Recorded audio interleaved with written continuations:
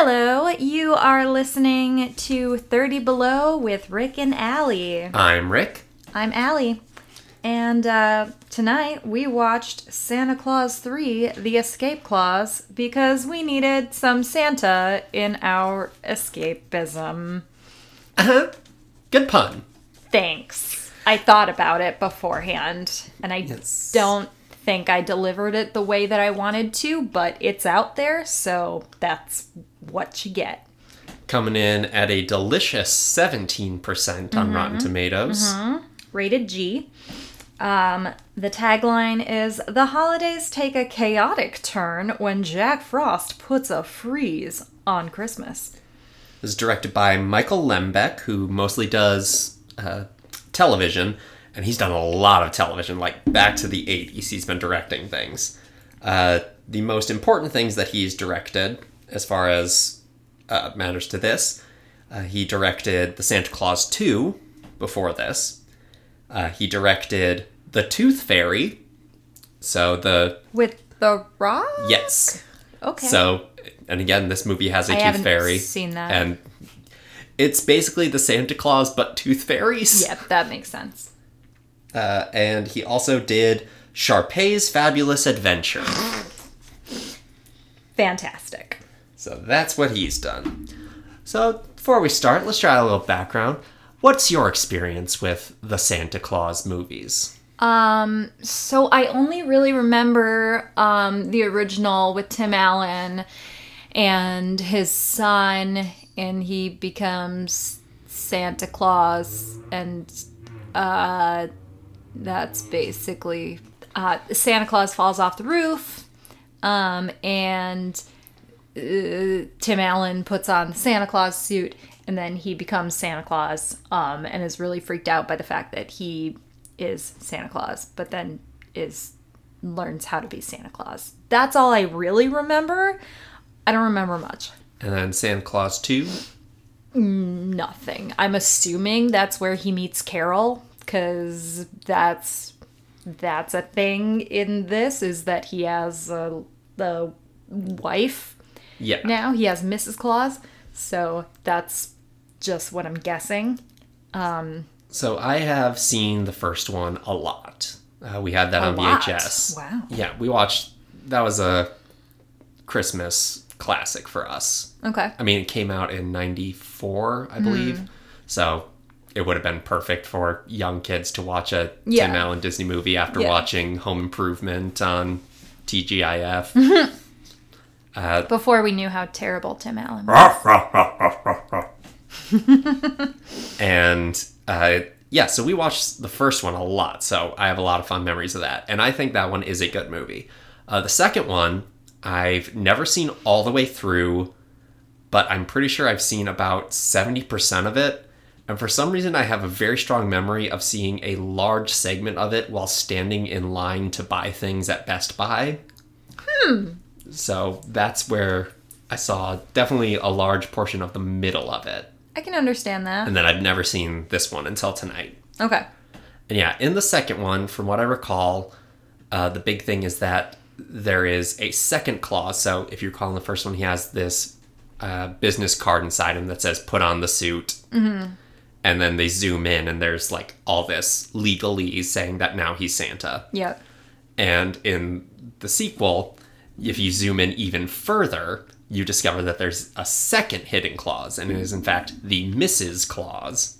Okay. And he has to get married or he loses it.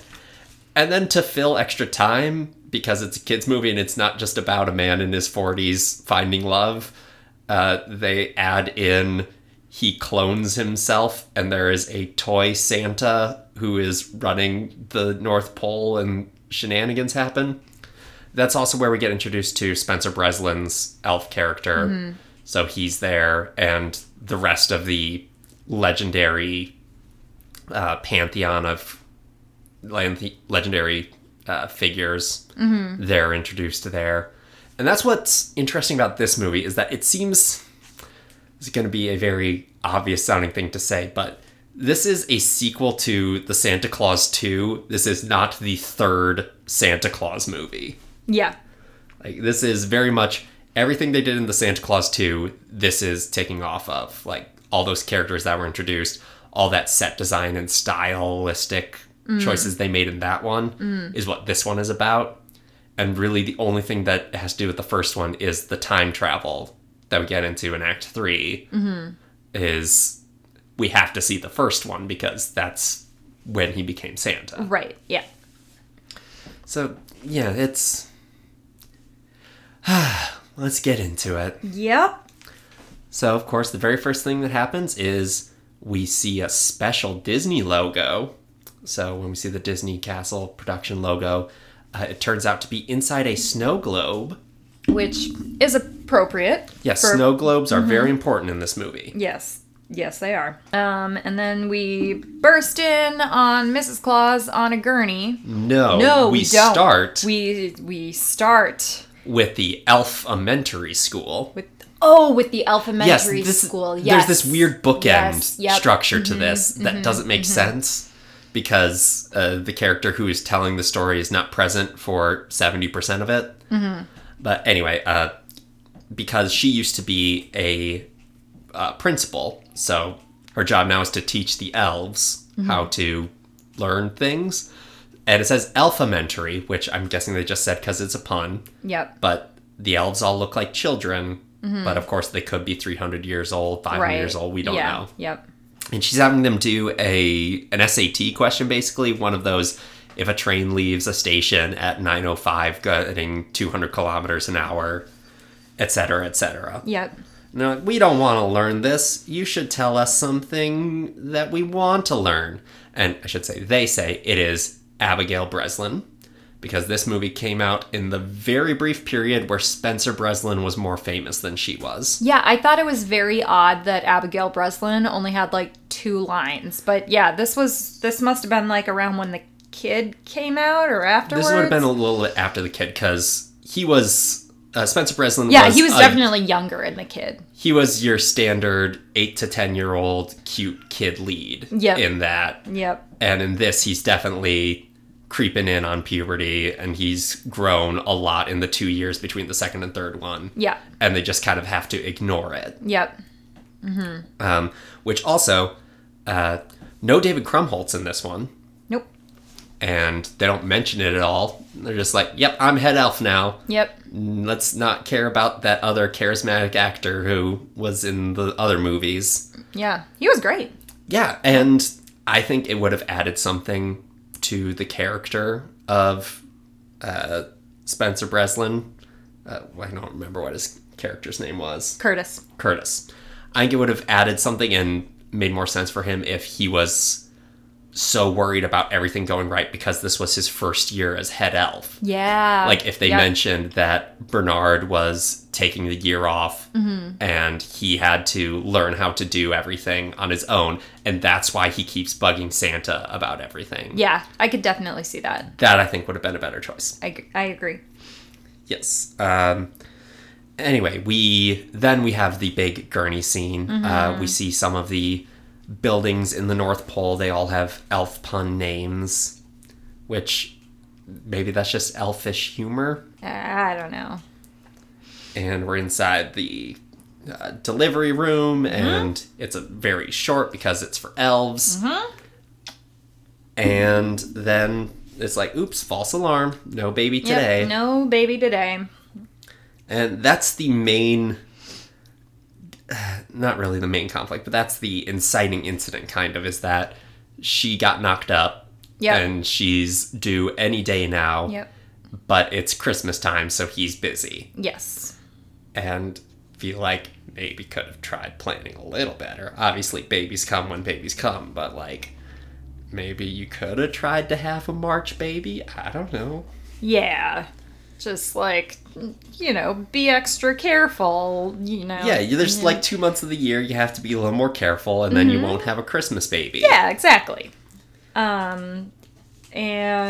Yes, so we see Santa's horrifying face fireplace. Oh, I wrote that down. Yeah, that was terrifying. Yep, don't know why they made that set design decision, and I don't think that's in the first one. And I remember a fireplace. It also looks like Tim Allen, so, like, did he specifically have that fireplace, like, built for him? I'm going to choose to believe that the elves decided to build that for him. That the elves build a new Santa fireplace for each Santa. Oh my god, that's horrifying. Because that's just how they view their deity that is constantly reincarnated. Because the fire is coming out of his mouth. Well, it's not coming out, but it's like inside the mouth. Yes, it is. Tim Allen's face open, with his jaw open wide as if he is at the dentist. Mm-hmm. And where his tongue should be, there is just fire. And it's supposed to be cute. It is not cute. It is very scary and off-putting. And Santa shows up, and he's like, hey, I got something. It's not for you. It's for the baby. Mm-hmm. And he pulls the present out, and it's a mobile. Mm-hmm. And his wife says, I don't need things. I need you. Or something along those lines. Mm-hmm. But then he's too busy. He's got stuff to do. I mean, he is Santa Claus, and it is around Christmas. And he's told that there is a meeting of I wrote down some here, the Legendary Figures Council. Yes. And so, but he's too busy to go. That's why they're coming to him this year. Mm-hmm. Then an elf kicks Santa because he made his wife cry. Which I feel like that is a breach of protocol on many levels. Absolutely. I did not see that. But, like, Santa's your boss and also your god figure. Yeah. Why are you kicking him in the shins? Yeah, don't kick your god figure in the shins. And I made a note here because it really stuck out with Spencer Breslin in this specific lighting. But the makeup they have on the kids, on the elves, is very glittery. Mm. And... like, they're trying to make them have the rosy cheeks and look young and everything. But right, yeah. It's weird that they went with glitter. Mm-hmm. Yeah. Mm-hmm.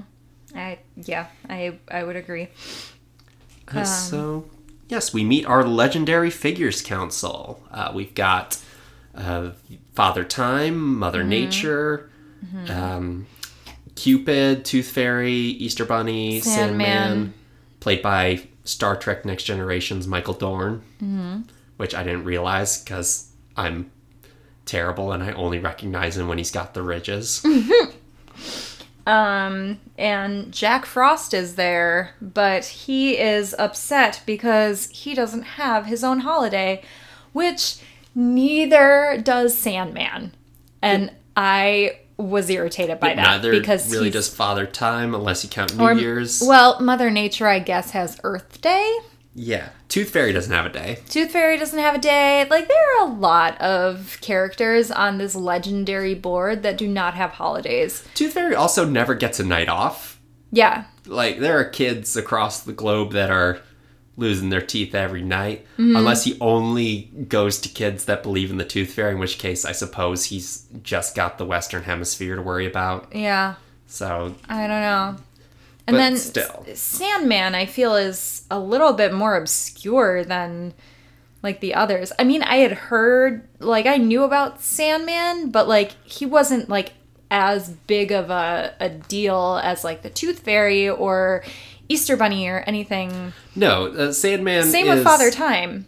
Yeah, Father Time exists only in the abstract and in pictures on New Year's where you see an old man with a sash and then a baby with a sash.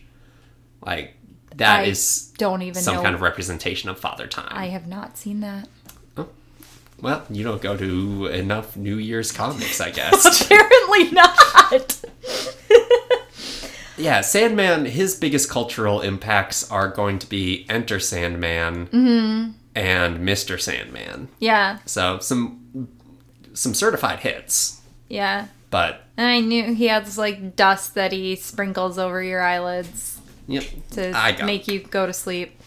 But that's basically all I've ever heard of Sandman. Yeah, and the Easter Bunny is some toxic masculinity because he makes fun... Easter Bunny is so creepy!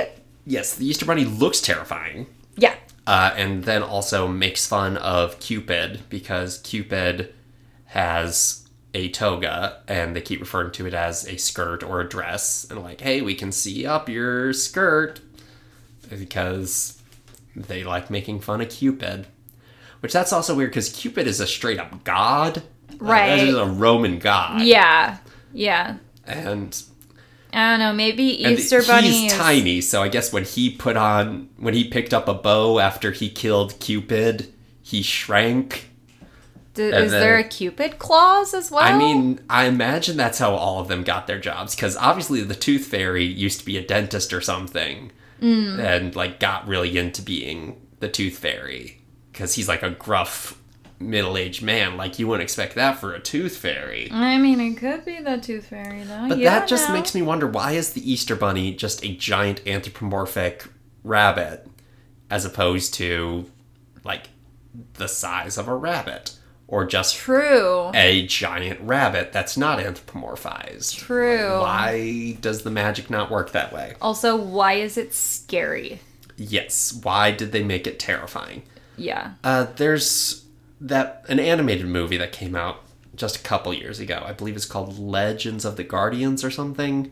It's basically the same group of people, but they're kind of superheroes. It's based off a kid's book. Okay. And in that, like, Santa or the Easter Bunny is voiced by Hugh Jackman. Okay. So they play him more as like a kangaroo than as a bunny. You know, the Easter kangaroo. Why not? He's already got a pouch. Yeah, and that's like what they do. I mean, as far as legendary figures go, Sandman, because you get the gunk in your eye, Father Time, Mother Nature, abstract, whatever, but like, the Easter Bunny is definitely one of the most bizarre concepts that we tell children. Yeah. Like, yes, a giant rabbit is going to come and give you chocolate eggs and candy. Yep. As you do. Because rebirth or something. Yep, a lot of pagan symbolism there. Uh-huh. We're spending way too much time on this legendary figures council. Jack Frost is there. He wants his own holiday. Even though he's not the only one who doesn't have a holiday. And they're going to suspend him for trying to take over Christmas. And then he offers to do community service. And so for his punishment, he instead gets to help do Christmas. Which isn't a punishment.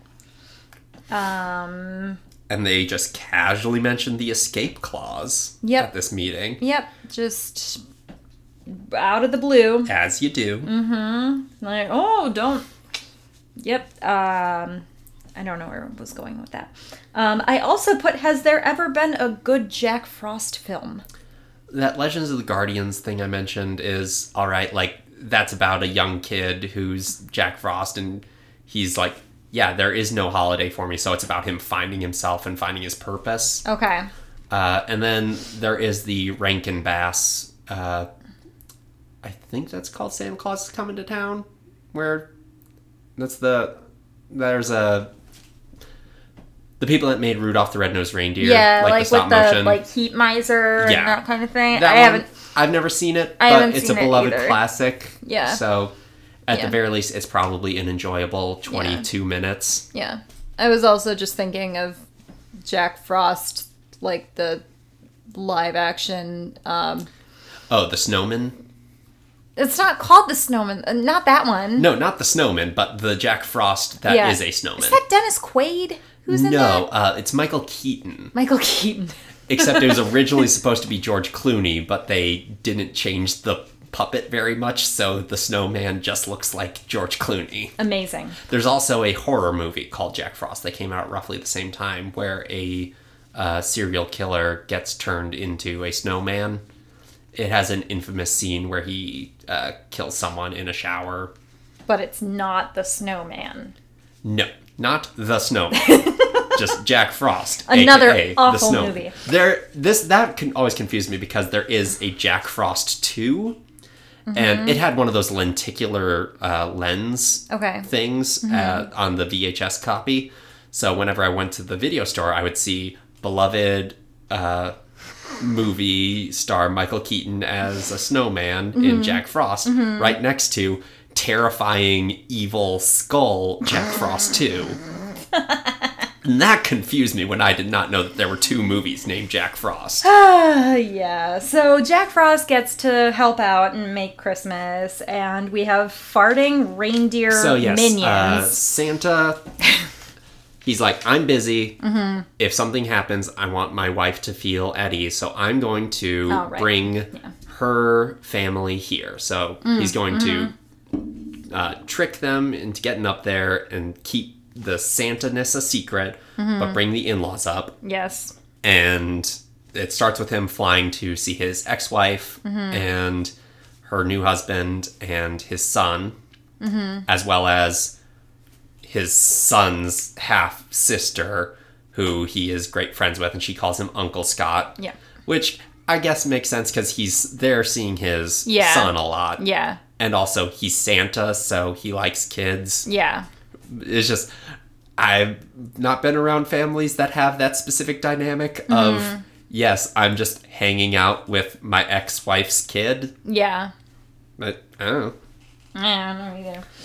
And, yes, he goes there, and we get the scene of Comet in a horrifying animatronic puppet. Oh my god. Making all these so faces bad. and farting all over the place. So much farting and so many minion noises. Like, why do they sound like minions? And it's super aggravating because in the first one, there's like a joke where the reindeer like kind of talk to Santa, and except they're actual reindeer. Right. And one of them gives him a scarf, and it's to help him grab on if he falls off the roof, because that's what he's worried about. And in this, they've got these giant eyes and articulated mouths. So off-putting. Yeah, and they sound are like horrifying. they sound like a cross between Stitch the alien and Minions. And it is not cute, and they're farting constantly. Yeah, so we then meet the little girl, who... Lucy? Lucy, who I think might be in the second one, but I do not recall. She probably would have, because this came out 2 years after, so it'd be weird if they introduced an 8-year-old kid that didn't exist before. Yeah. But she loves snow globes, and when she hugs Santa, he says that her hugs are magic and warm him to his core. And that will come back. And then he's like, hey, I got a present for you. And he reaches into his bag, and there's so many wacky sounds. So many. It There's was like glass a breaking radio. and horns going. It was like a bad radio DJ, And just like banged on a radio keyboard sound making machine. Do you know? Do you know what it sounded like right at the end? What it sounded like was in his small bag. There was an elephant. There was an elephant in a small bag. Hilarious. So clever. Yep, and his kid's going to go on a snow trip this year, which is why he's not in the majority of the movie, because we could only get him for 2 scenes. Yep. And then they decide to all go to the North Pole. So yeah, we are... they're like, hey... so Judge Reinhold's character, Neil... first, we have a moment where he's apparently gone New Age Zen at some point. In the first one, he's like a stuck-up therapist. Yeah. Very hoity-toity. And in this, he's much more Eastern mystic. Yeah, he's like more in tune with his feelings and emotions, and he also does yoga. Yeah, and the movie definitely wants us to think that he's bad for worrying about people's feelings. Yep. Or at least is to be mocked for being a man who cares about feelings. It's weird.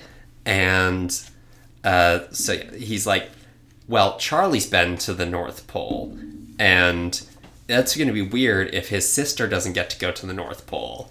And also, she can't go to the North Pole without her parents, so looks like we're all coming to the North Pole. Yep. And we meet Alan Arkin, or we meet the in-laws. It's Alan Arkin and... Anne Margaret. And they bicker. Sandman knocks them out. And we take them... we kidnap them to the North Pole. Yep.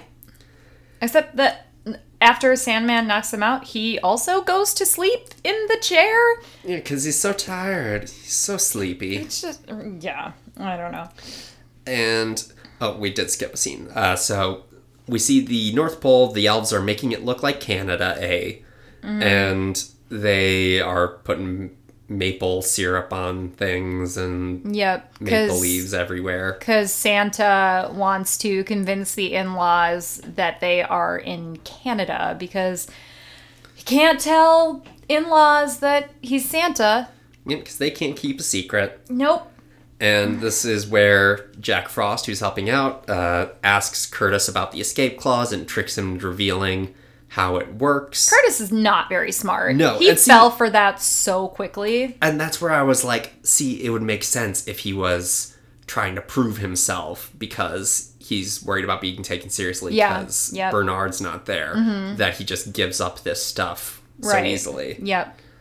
But the thing about, he makes a joke about the Elfland Security Act instead of Homeland Security. Great. We loved jingoism in 2006. Yep. And so the escape clause makes the first movie not make sense. Because now, apparently at any time, he could have stopped being Santa by holding on to it and saying, I wish I'd never been Santa. Holding on to the snow globe. Saying, I wish I had never become Santa at all. And then he goes back and he could have not scared that Santa off his roof. And now Scott Calvin gets to continue living his life. And the entire point of the first movie is that he learns that he wants to be Santa and he's a better person because of it. Yep. Actually, the first movie is a horrifying body horror film where the spirit of Santa takes over his life no matter how much he doesn't want it. But yes. Like I said, it's been a while since I've seen the first one. Yeah, the escape clause means that he never had to go on that journey, and whatever. Anyway, we get the in-laws to the North Pole, and we get that classic song, Santa's Got a Hot Rod.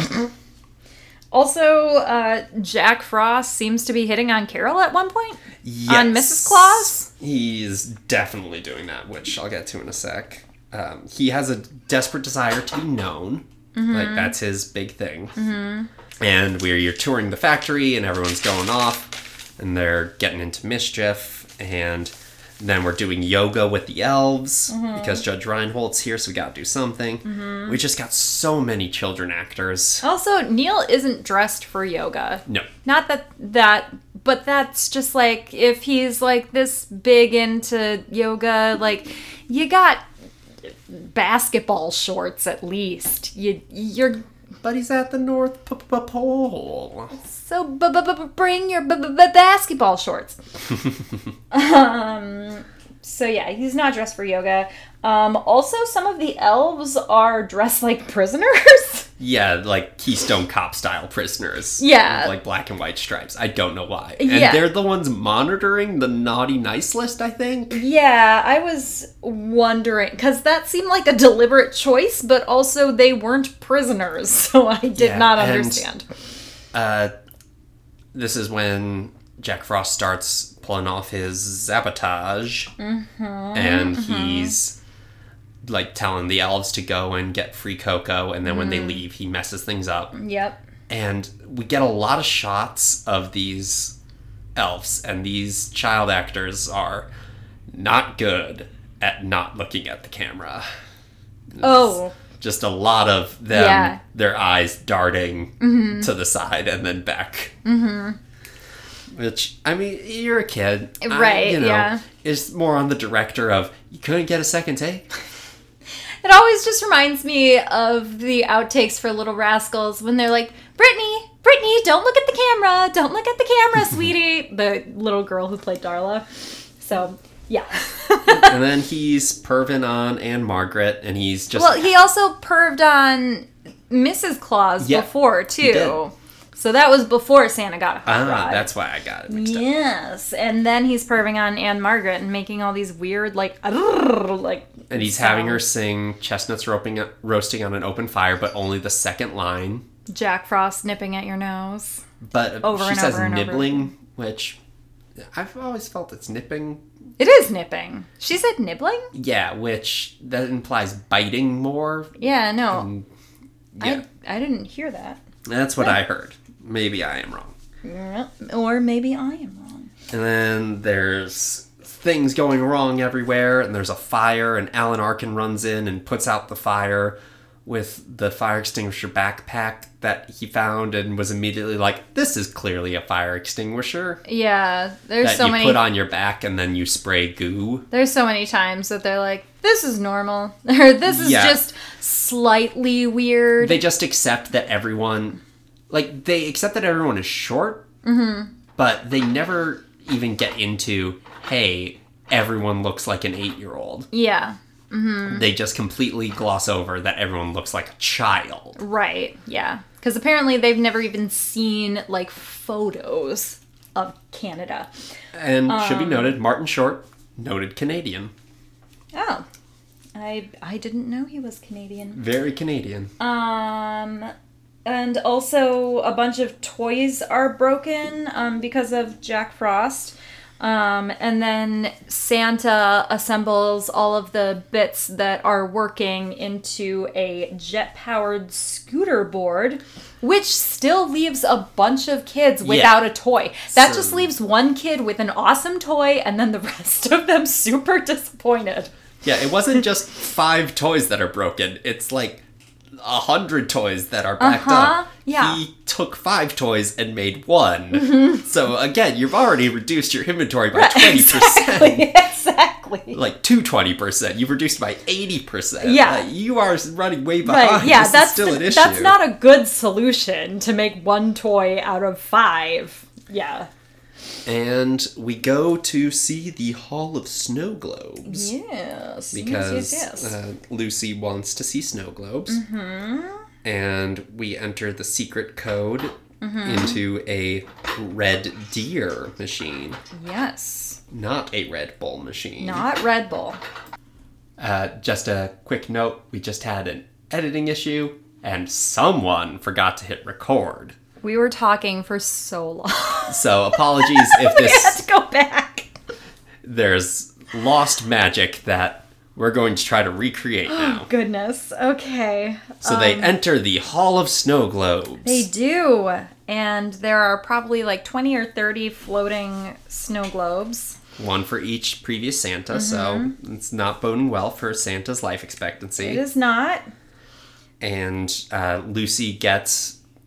she sees the one that is his snow globe, and she is given her own snow globe, and it's a magic snow globe that is a terrifying little... It has a miniature of her in it, and the miniature hugs the snowman that's in it, and the snowman turns pink because of her warm hugs. Yep, as you do. And So... yes, we cut back to Santa's family, and they're setting up decorations for Christmas. Even though it's the North Pole, and he's Santa, and so they're putting up Christmas lights on Christmas Eve. Well, didn't Jack Frost get back into the the Hall of Snow Globes at that point? Yes. So as they exit, he rides the invisible, or the secret door, and he gets inside. Yes. Okay. Yeah, and they're decorating, and Neil is trying to untangle a ball of Christmas tree lights, because apparently even at the North Pole, your Christmas tree lights get tangled up. And they don't have a team of elves who are just champing at the bit to untangle those lights. Nice use of champing. Thank you, I did that for you. And especially notable since elves, like, they seem to have, like, one job. Like, there's a pastry chef elf, and there's the worker elves or whatever, and there's not a Christmas light elf that just loves untangling lights. Right. Or maybe there's an elf who loves tangling lights. Oh, okay, but then there's got to be one that loves untangling lights. I would probably be that elf. Like, I like untangling things. Yes, and then Jack Frost comes out of the snow globe room, and he's got Santa's snow globe. Lucy sees him, and she reports him to her parents. And then Jack Frost kills them with his freeze breath. Yes. He goes full Sub-Zero, and he slowly backs them into a closet. Apparently they can't, like, run away. Because this takes a very long time for them. Yeah. It takes a long time to freeze when you're Jack Frosted. Yeah. You get time to walk backwards slowly, but not enough time to escape. Yep. Mm-hmm. And then he doesn't freeze Lucy. Mm-hmm. And then he just puts her in the locker. Yep. And I guess that's She's all he needs to do. Hanging out with her dead frozen parents.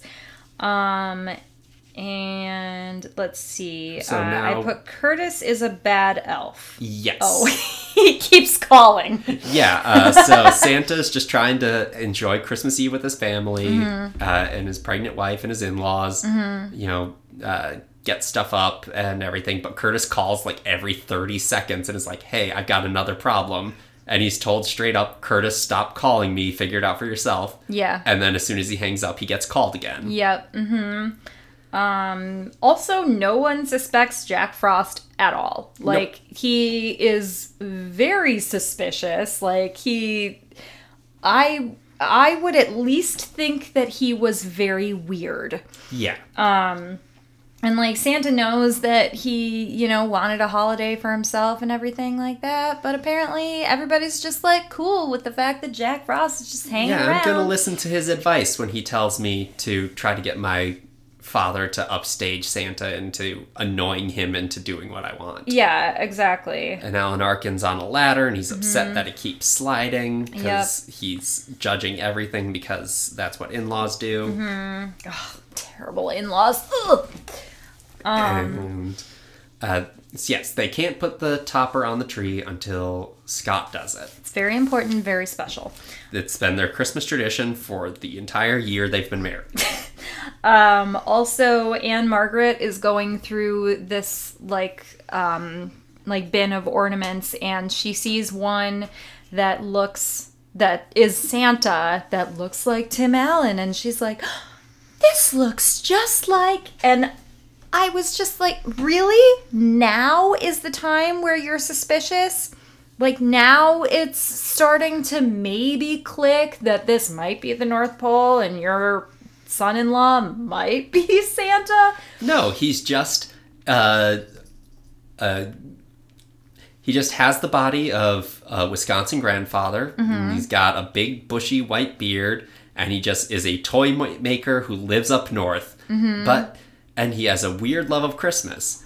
But and workers who all look like 8 years old. But no, I don't know what you mean he looks like. He looks like Father Time. Yeah. That's what we're saying, not like Santa. And so he gets... there's one last bit of sabotage where Jack Frost removes a screw from the tree base. And then convinces Carol to tell her father that he should put the tree topper on to, you know, make Scott like kind of jealous so that he'll do it. Which Scott does not pay attention. And he puts it on and it falls over. Scott actually does come over and he he does eventually. And it falls over and it shatters the tree topper into a billion pieces. Just like their broken marriage. Yep. And the in-laws are like, "We should have never come here." Also, Anne Margaret is like smirking when she says that. It looked like she was about to break character or something. I was like, I don't know why you're so happy saying we never should have come here. But anyway. And then the wife says, "Maybe I should have never come here either." Yeah. Like, oh no. She divorcing Your incredibly Santa. pregnant wife is about to divorce you on your favorite day. Yep, basically.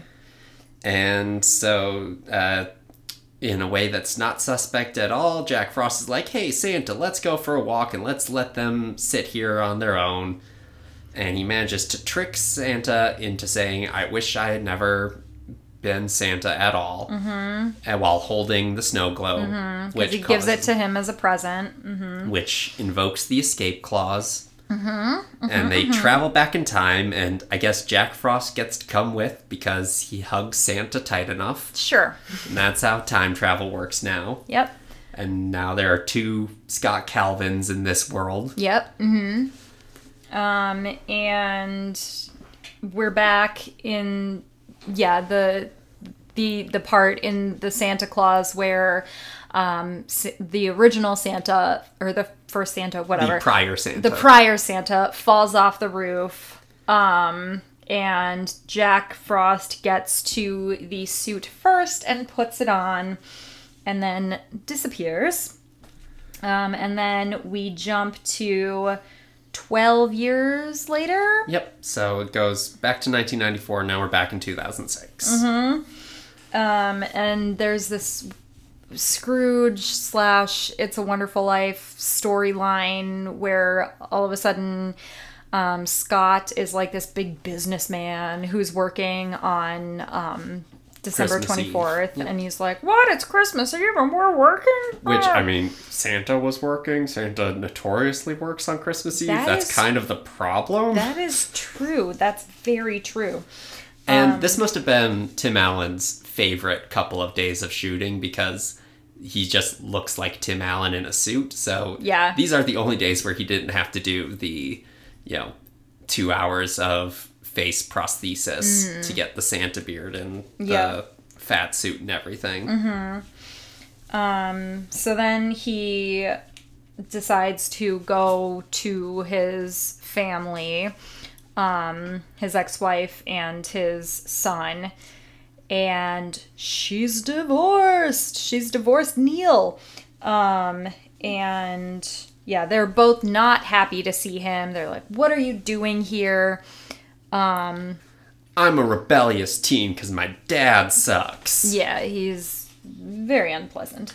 And she looks very unkempt, like, her life is just the worst. And she has a name tag on, which means that she's probably a waitress or a nurse or something, which movies always look down on. Or a retail worker. And he asks first he asks where Carol is, and she's like, I don't know, she probably skipped town because she was done tormenting. She was such a mean principal. Because this is an alternate reality.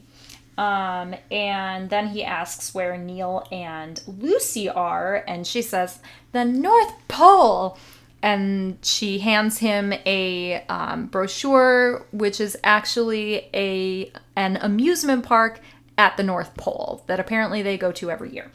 Yep. And so this sets up a very big problem in the movie because the whole reason that he couldn't tell the in-laws that he's Santa Claus is because the SOS comes up a couple times, the Secret of Santa.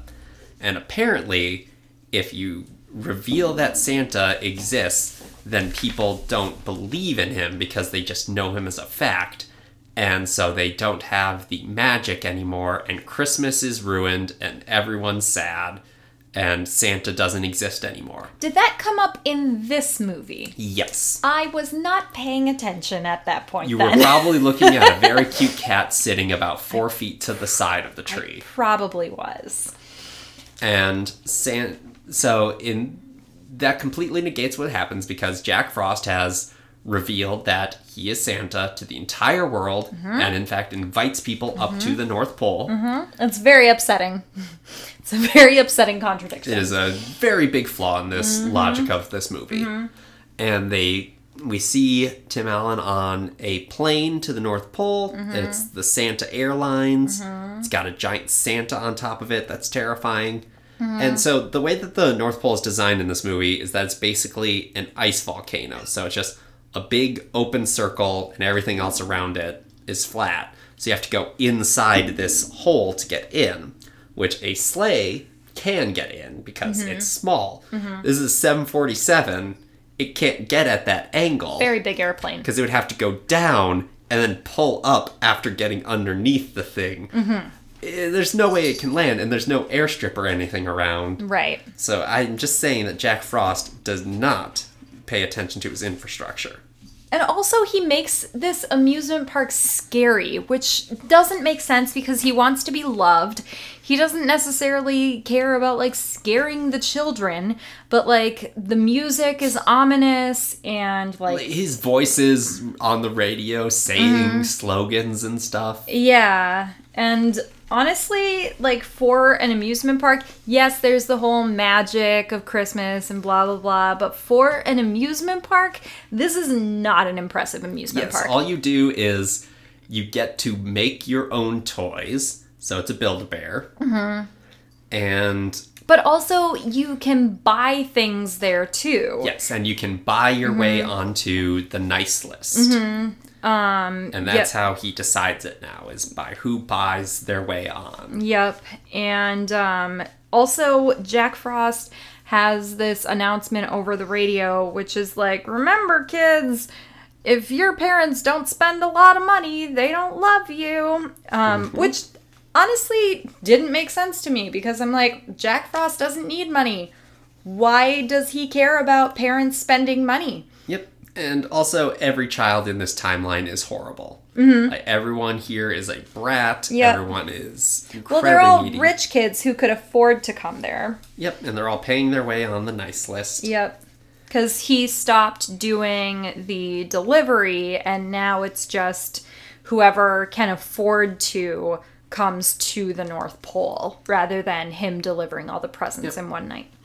And then we have an interaction between Scott Calvin and Santa Frost. And Santa Frost's design is horrifying. Yep. It's all spikety and Very, like fake looking. And for some reason, he doesn't look like he's in much of a fat suit. He doesn't. Though Martin Short, is no stranger to wearing one. Like his Jiminy Glick character. Yeah. Like he did that for a TV show. I'm sure he would have put on that for this too. Right. But they didn't. I don't know. They wanted him to look like, I don't know. Whatever. Terrifying. Yeah, terrifying, basically. And the cops try to chase Scott out. And then he manages to get to, or then this is around the time where Neil tells him why everything is terrible in this timeline. He's like, well, you were always too busy, so you were never there for Charlie. And then he didn't want me to be his dad, and that ruined our marriage, so I left her because of that. So it's your fault we're divorced too. It's like, oh, so that's why they're divorced, because the whole world revolves around him. And we go to see a Santa-themed show, because apparently he performs every hour, even though he's had no previous inclination of being a performer at all. Like, he just wants to be known. Well, did you talk about the pen, too? I did not. Okay. That's very important. Thank you. Yeah. So he has this discussion, or Santa Calvin, I guess, has the discussion with Santa Frost. And when does he say, he's like, hey, I don't want to be Santa at all? Because he's bragging about how he successfully executed his plan, and he's like, and I'm not the one who said I don't want to be Santa at all. Oh, yeah. And he said it twice, because he was like, oh, what was that last part? And he said, I'm not the one who said I wish I was never Santa at all. And before this, he gives Scott Calvin a toy. He's like, here, a gift for coming. And it happens to be a pen that records voices. Which, that's a weird toy. And then also that Scott figures out what it is that quickly. So it's introduced and utilized in the same 30-second scene. Right, which that is not good screenwriting. It's not. And a bunch of people are sitting listening to essentially a Christmas piano recital before this. And I was saying that the people who, like, from what we had seen, how unruly everyone was, there's no way that they would sit nicely for a piano recital like that. But a horrifying monstrosity is playing it. Like an 800-year-old child with pointy ears is playing it. And so now Scott, he's at the show and he knows that he needs to get the snow globe back. Yep. And he sees Lucy. And so he goes to talk to her, and she decides to trust her half-brother's deadbeat dad. Yep. And help steal something from him. Yeah, he has kind of a weird conversation with her, too. He's like, I know that you really like snow globes. And, like, in this scenario, like, he doesn't really know her all that well. No, so, he like, doesn't know for certain that she likes snow globes in this universe. Yep, so it's kind of weird. Also, the piano player starts playing Jingle Bells in a minor key, which is weird. Yep, that's his way of saying, hey, everyone, we're about to start the show. And Scott Calvin creates a disturbance so that Lucy can sneak in and get the snow globe.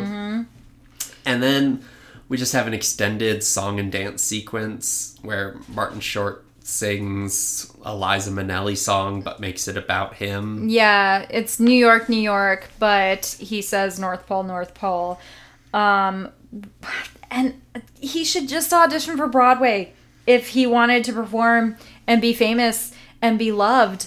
Like, just go to New York and audition for you're Broadway. immortal. You got plenty of time to work on your singing and dancing. Yeah. You got plenty of time to create your onstage persona and everything. Yep. I mean, it would be a little bit of... I don't know how he would, like, freeze the directors into casting him or whatever, but, like, you know, he's talented. He could pull a Hamilton, write your own show that you get to be the star in about Jack Frost. Make Jack Frost beloved. Yeah. You don't have to be Santa at an amusement park to be loved and appreciated and be able to perform. So, and while he's doing this song, the elves are there and they're like doing a tap dance on the stairs next to him, and they look miserable. They're very unenthusiastic, which really emphasizes the fact that they are indentured servants forced to do the bidding of whomever happens to wear the Santa suit. Yep. And I put down Lumi had a good stretch. She did. She had a very good stretch at this point. Yes, it was much more interesting than the movie. So now Scott Calvin has somehow managed to sneak his way backstage unseen by the audience, us. Yep. And so he now enters by swinging in on a rope and kicking Santa into a pile of boxes. And then shouts, "He's not the real Santa, I'm the real Santa." And everybody starts laughing. And they're all very happy that Santa got kicked, I guess. I don't know. But also are upset that someone's trying to be Santa. It's hard to say what's happening. Yeah. And he manages to get Lucy. He's like, "Lucy, catch!" And she throws the snow globe, and Jack Frost catches it. And he's like, "Oh, my snow globe, eh? Well, you'll never get me to say the clause." And then he hits play on the recording. So I guess... It doesn't matter if it is in real time that you are saying this. Like, if you have ever said this and somebody else gets you to hold it, they can just play it and like undo everything. Holding it and saying it is not the magical act. It's just holding it is one of the locks. And then your voice. And then it's a voice lock for the other part. You have to say a password. Yep. And you don't have to say it while holding it, apparently. Nope. Which... is such terrible writing. Yeah, it's really bad. That doesn't make any sense. Really bad. And he hugs Santa Frost and they travel back in time again. And it's 12 years ago when we're back in Santa Claus 1. And this time, it's just Tim Allen trying to keep Martin Short quiet while we watch scenes from the first movie play out. Yep. And then he manages to... His past self puts on the... Santa suit, so he becomes Santa Claus, so the timeline's restored, and we come back to where we were, and I don't remember... Oh, that's right, because he would have disappeared. Yep. And so Santa's standing alone again, and he's like, I'm back, I did it. But also, how did the past version of Scott Calvin not hear the fighting that was happening behind that snowman?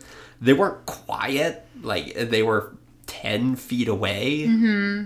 I mean, he did just have Santa fall off his roof, so he might have been distracted by that. Yeah, but I feel like if it's the middle of the night and I've just seen a man fall off a roof and then I hear two people fighting, yeah, I'm going to be on high alert. Yeah, that's true. That's a fair point. Yeah. This is when he's like, you know what? You're my family and secrets aren't for family. I'm going to reveal to you what I really do. Which was so frustrating because I was like, you could have done this from the beginning. And then he takes them into the factory and it looks exactly like the rest of the North Pole. Mm-hmm. Yeah, there's no Canadian flags or anything, right. But it looks exactly the same. Yeah. Except they're not wearing their disguises, so you can see the pointy ears. Yep. And then there's this very long discovery that Alan Arkin makes. Yeah, this line read is so weird. It's so weird. It feels like he didn't have a script and he was just told by the director. And this is when you're putting it together that he's Santa. Just list off things. We're up north and you're a toy maker. And there's these kids that are really elves. But that means that you're that guy. You're the boss man, the guy. Yeah, he says the guy. He never says Santa. You're Father Christmas. Which also very weird to call him Father Christmas. Because that's a very British thing. Like, Americans don't say Father Christmas. Which is why the movie Arthur Christmas doesn't play as a pun in America. Yeah, it's a very long discovery that he makes. And it is very weird. The way that he makes it. And he keeps going, whoa, whoa. Look at that. Whoa, look at that. And then the Easter Bunny hops by. And poops in the factory. And he says, don't worry about those little pellets, I'll get them. So apparently the Easter Bunny just pooping poops in the factory. Which I have to assume that the Easter Bunny is not a man who put on something and became an Easter Bunny, but is in fact a rabbit that put on a collar or a bow or something and became anthropomorphized. So he was given the curse of self. What a horrifying life. So he was turned from a little rabbit who just wanted to eat grass, and now he has an idea of self and hate that. Knows what ethics are. And also he has to deliver chocolate. But also, if he knows what ethics are, then he chooses to be super creepy. Yep. And apparently poops in the factory. He makes fun of Cupid for wearing a dress, but he doesn't try to control his bodily functions. Yeah. I don't know. I don't know. The Easter Bunny is terrifying. It is. And the whole Legendary Figures Council is here, and they're all helping get ready for Christmas because we're so behind. Mm-hmm. And Charlie's here too because he let him know. And so they managed to...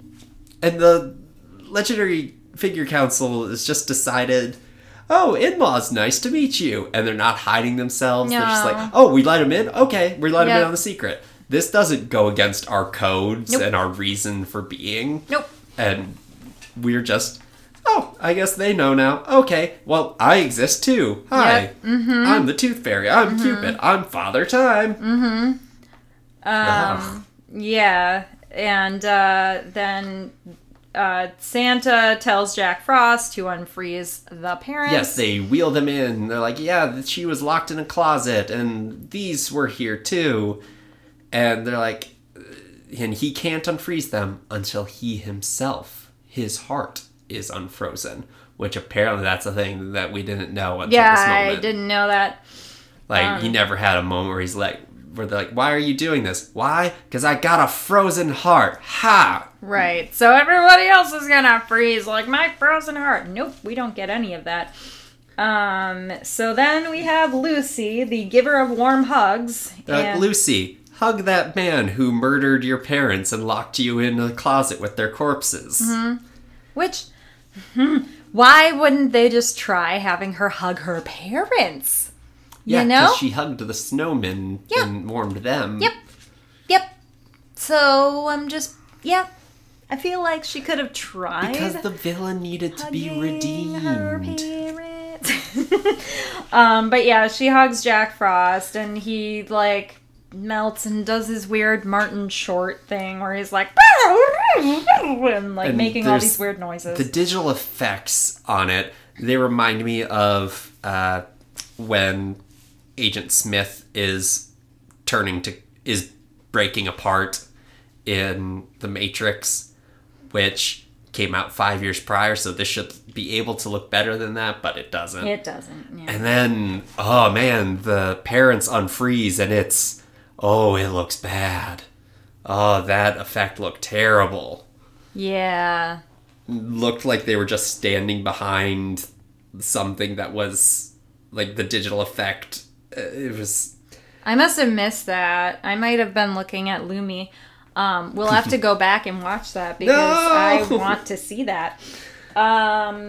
Yeah, so there's weird purring during hug from Martin Short. And then he just has, like, a white suit and, like, normal, like, well, I mean, pretty dorky hair. Yeah, dorky hair, but not weird frosted but he's just back like hair. A guy So, now. like, does Jack Frost exist so anymore? what does he do? There's no more what winter? What is his purpose? Is he Did gonna Lucy cause global warming? Right. Is he gonna go be on Broadway, or what's he gonna do? Because he's not Jack Frost anymore. And then we do a giant group hug now. And everyone hugs together. Then Alan Arkin is being creepy to Mother Nature. Yep. And like and Margaret is somewhat into the Easter Bunny, it looked like. The Easter Bunny's hitting on her. And she's not hating it. Yeah. And then they're like, the baby's coming. No, they don't say the baby's coming. Oh, they present. Say the package is being, or the package is being delivered, or the package is ready, or something like that. It's time for the package to be delivered. It's time for the package to be delivered, and oh yeah, it's Christmas, blah, blah, blah. And she's like, no, the package is ready to be delivered. Like, it's so, just say that you're in labor, because that's, a big deal. And then they just reuse the footage from earlier in the movie. Yes. But speed it up 5 times. Yep. And then we are reminded that, oh, right, we have this bookend of she's telling the story to people. And Abigail Breslin's in this movie again. And she has another line. Yep, and she's like, and that's when I learned that family's important or something. I don't remember. Yeah, I don't know. They named the baby Buddy. After the dad, after his grandpa. The dad, which also made me think of Buddy the Elf, but I know that he's an elf and not Santa's son. Yes. So, and that kid's birthday is going to be terrible his whole life. Oh, it's bad enough to have a Christmas birthday. Yeah, but when your parents are Santa Claus and Mrs. Claus. It's like, hey, Dad, can we go see a movie for my birthday? Sorry, it's the one day a year I work. Yeah. Nope, we can't go. Nope. You can't invite your friends over. Nope. No. Your life is terrible because Maybe just you're my son. pretend that you have a different birthday. And like, Charlie already had friends and stuff, and he has a mom he can stay with when he's not with his dad. So Santa can still do his job, and he can live a normal life. Mm-hmm. What's this kid gonna do? Is he gonna grow up with elves as friends, and that's it? Oh, that's sad. Is he gonna be a weird homeschool kid who doesn't have friends? Some homeschool kids aren't weird and have friends. Yep. And talking to you, Tom. And then the movie's over. And then we get outtakes. Yeah, we get a bunch of bloopers. I'll say this. Outtakes. It seemed like Martin Short was having fun filming it. Yeah, Martin Short is always, like, hit and miss for me. Like, sometimes I really like him in the role, and sometimes I just find him insufferable. Martin Short is definitely one of those actors who is always giving it at a 12. Yeah. And sometimes a movie needs someone giving it a 12. And sometimes it's like, whoa, all I can notice is Martin Short giving me a 12. Mm-hmm. But, yeah, he's doing his Martin Short thing in this. Yep. Yeah, this, not fun. It wasn't fun, and it wasn't funny. Yeah, has infuriating logic. Yeah. There's weird performances. Mm-hmm. And it's like the first movie has a bit of cynicism to it. Like, it has a bit of an edge. Like, there's a scene where the elves break Santa out of prison. There's something to it. And this one is just, has completely different tone. Well, it just felt like it kind of dragged on, like, because you knew that Jack Frost was, like, doing all this sabotage, but it took a long time for him to do all the sabotage. And it's kind of like in It's a Wonderful Life, the sequence where he's in Pottersville instead of whatever the town is actually named. Like, that only lasts about 7 minutes, and it's in the last, 20 minutes of the movie. Right. And that's what this sequence felt like. It felt like it should have been more of him in this other world and spending more time being like, wow, everything's terrible because of because I said I didn't want to be Santa. Like, everyone is worse off. I need to become Santa again. Yeah. But then they just get around it by having him be able to get on a plane and fly to the North Pole to confront. Yes. Yeah. I would not recommend this one. Nah, it's not a fun watch. No. It's long and infuriating, and the Easter Bunny is terrifying. Yeah, so we say long, it's like 135 minutes, or an hour 35. Yeah, it's the pacing. Yes, the pacing is slow because nothing happens for so long. Yeah, it's just all sabotage, and like some of it, you're just like, what is he even doing? Like, he's freezing a thing, but like, I don't know. Yeah, anyway.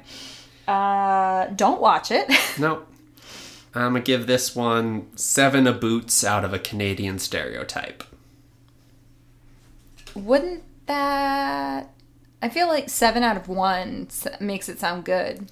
No, because the more boots you have, the worse the stereotype is. Oh, okay. Well, there you go. Because they don't actually say a boot. There you go. That's Rick logic for you.